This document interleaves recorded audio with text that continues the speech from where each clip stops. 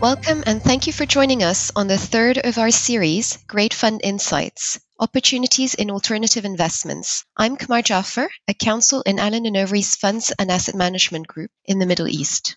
In this episode, I'm delighted to be joined by Jason Denisenko, my partner based in Sydney, to spotlight opportunities in Australia. Jason is a partner in Allen & Overy's Funds and Asset Management Group. He advises major fund managers on the structuring, establishment, and promotion of listed and unlisted funds, and in relation to capital raisings and fund restructures. He also advises Australian and foreign institutional investors on their participation in a wide range of funds and investment arrangements. Jason, thank you for joining. It's great to have you. No problem. It's great to be here.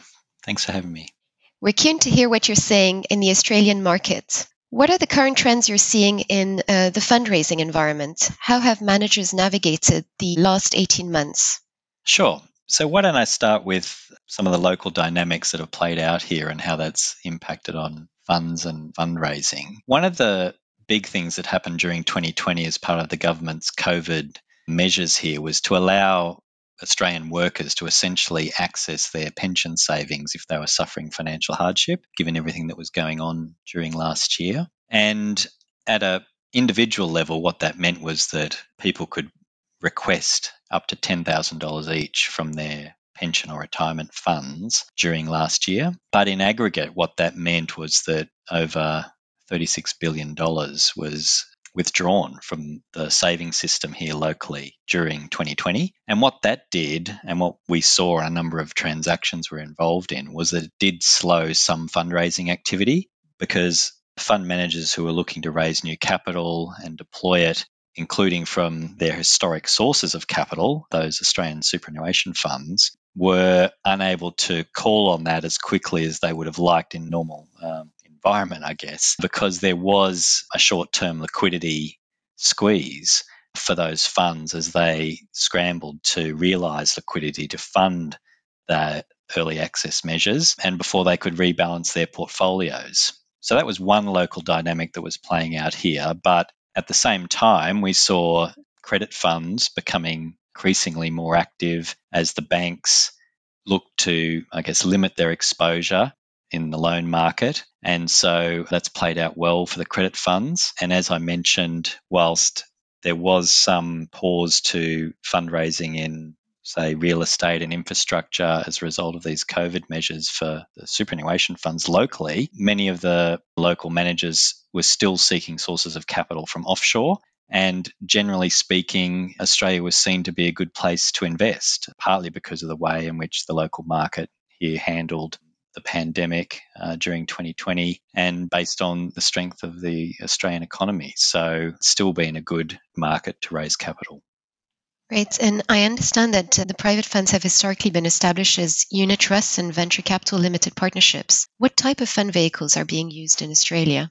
So that's right. So the traditional model here is a unit trust structure, which is different to many markets around the world, which obviously rely on limited partnership structures. And that can be a little bit unusual for foreign investors to get their heads around, particularly if they haven't invested here before, in terms of the nature of the fundraising vehicle. The venture capital limited partnerships you mentioned are a newer creation in this market, and they are focused specifically on venture capital investing activity, so not for all assets. And so what you're seeing here is that, generally speaking, fund managers, depending on their strategies, using combination of those vehicles. So they might be using a unit trust structure together with a VCLP as an alternative investment vehicle if there might potentially be venture capital assets as part of that portfolio. So they can put the VC assets into the limited partnership and get the benefit of the concessional tax treatment that's available to those vehicles. We do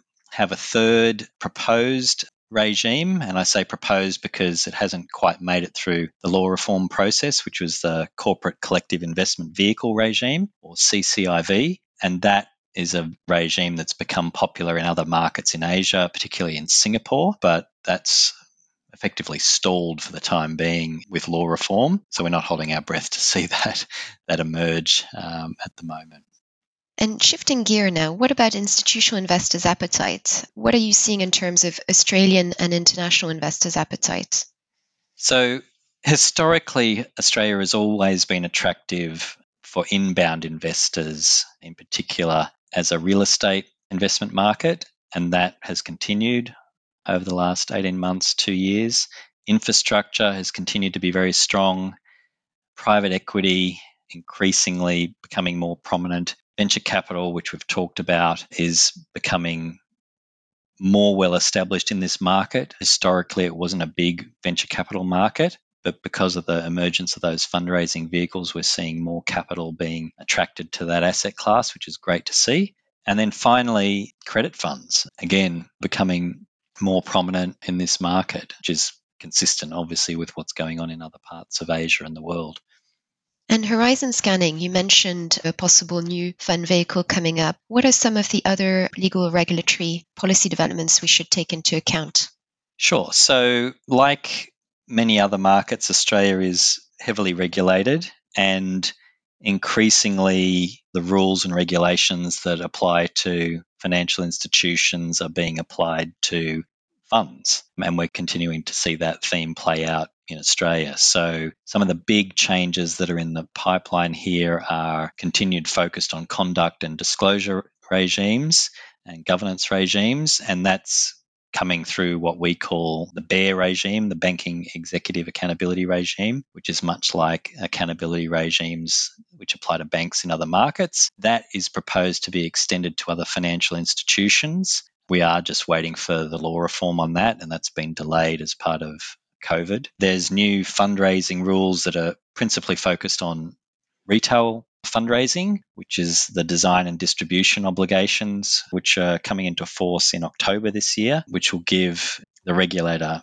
more power in relation to the way in which products are designed and promoted and who they're promoted to. But again, that's focused on the retail aspect of the industry. And then there's other issues like cybersecurity and data privacy, which continue to be quite high profile. And where we're seeing aspects like that play out are managers needing to make sure that their cybersecurity measures are robust in relation to their client information or their investor information, but also their trading information, and that they have appropriate protections in place. So those sort of regulatory reforms that are coming through, they tend to focus on, as I mentioned earlier, the banks and the bigger financial institutions, and then they get applied to funds, sometimes indirectly. So for example, many of the pension funds that I mentioned earlier in this market, subject to outsourcing and cybersecurity type requirements. And so when they turn to funds and look to invest in funds, they'll expect the funds they invest in to have similar standards and compliance controls to apply to their own business so that their invested capital is not at risk. So that continues to be a theme in terms of the knock-on effects of rules and regulations that might not directly apply to funds coming through because the investors are regulated. And I guess the last big thing that's happening in Australia is we've got a significant change to our licensing regime, which applies to foreign fund managers, or we call them foreign financial service providers. So that really means either a fund or a manager who's looking to promote a fund into Australia or to take a mandate from Australian clients. And those managers have historically relied on regulatory equivalence relief. So if they were regulated in a recognised foreign jurisdiction, for example, the UK or the US or parts of Europe and Asia, they could rely on their foreign license to get an exemption from the fundraising rules in Australia. We're going through a 2-year transitional period. We've just ticked over the first year, so we've got 12 months left for those managers to look to transition their arrangements to either essentially a new foreign financial services license in this market or look at other relief that they can get in order to continue to promote their activities, particularly to the and this is limited to the institutional market here. So generally speaking, the big superannuation funds in this market and institutional investors. That's an aspect that a lot of the foreign managers are looking at very, very closely now because they've only got just under less than 12 months to transition their arrangements. And which areas are managers focusing on in terms of governance and economics to provide themselves with the flexibility to navigate this challenging and uncertain market environment? It's a good question. I think it really just depends on the scheme and the asset class. So we talked earlier about unit trusts. So they come in two forms in this market: regulated funds, which are generally promoted to retail investors, and unregulated funds. But many institutional investors still want the security of investing in regulated funds. And those regulated funds, we call them registered schemes in this market, have prescribed liquidity provisions, which means that whether or not you can access liquidity out of the fund depends very much on the terms of the fund's constitution or governing documents. And in practice, what that means is that we've seen for funds that historically or you would traditionally consider to be illiquid, like real estate and infrastructure, they may provide their investors with redemption or withdrawal rights, but those redemption rights are heavily qualified. So they might be 18-month or 24-month redemption periods. And so when you have a market shock or a situation like we had last year, despite the fact that you can call for your capital back, there might be a very long lead time to actually access that capital. So many managers have spent the last 18 months or so focusing very much on their redemption queues, who's joining that queue, are those queues getting bigger, what assets they can offload, how quickly can they offload them, and looking at alternative sources of finance. So that's where fund financing becomes much more important than I think it has been historically. So we're seeing a lot more interest in that in this market. And COVID-19 has sharpened the focus on ESG. How are you seeing the managers approach ESG in Australia?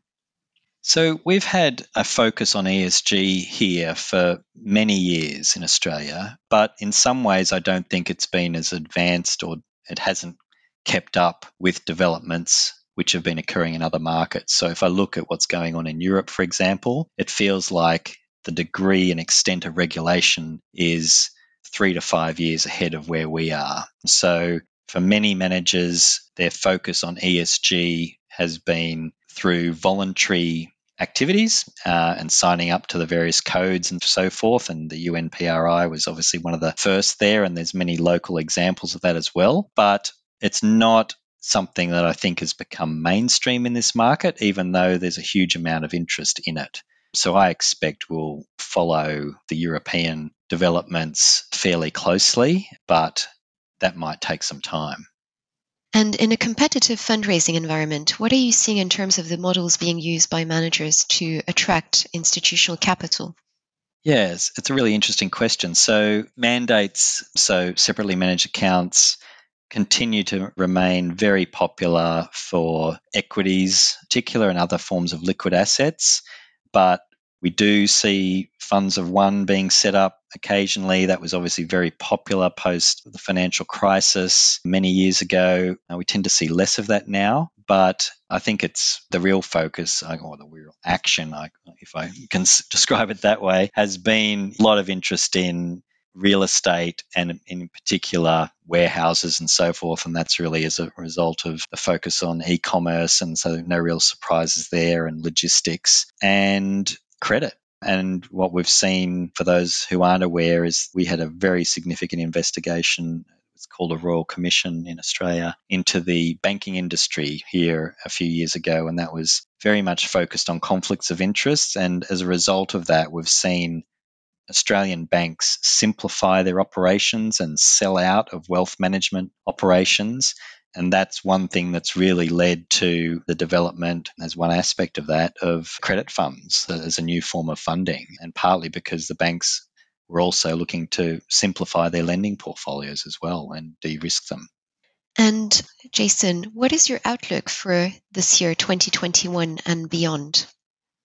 Well, I think, fingers crossed, Australia will still be a popular destination for institutional investment, inbound institutional investment. So I think we'll continue to see a lot more of that. Governance and conduct are going to continue to play a role. We've got quite proactive regulators in Australia who've had some very significant enforcement action over the last few years that's really made people focus on the importance of compliance and governance in a way they haven't before. So I think that's going to continue to be a focus here in this market. And it's just a very dynamic place. So things change fast. And I think as everyone repositions as a result of the foreign licensing regime that I mentioned earlier, it might actually also create new opportunities, because what it does mean in practice is that foreign managers who are looking to access capital here really need to rethink their business models for Australia and work out if they're going to be fully in or partly in, and how committed they are. And that could be very exciting,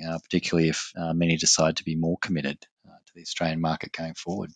Thank you, Jason. I really appreciate you sharing your insights with us. For me, there are 3 key takeaways. One is there are many opportunities in real estate, infrastructure, private equity, venture capital, and credit. Secondly, I think there are a number of regulatory developments that investors and managers need to keep an eye on, relating to governance, conduct, retail fundraising, and the foreign fund managers' licensing regime. And the last one is, as you mentioned, the commitment that needs to be shown by foreign managers to Australia to exploit the opportunities in that market. So thank you very much for listening. Stay healthy and stay safe. Thank you.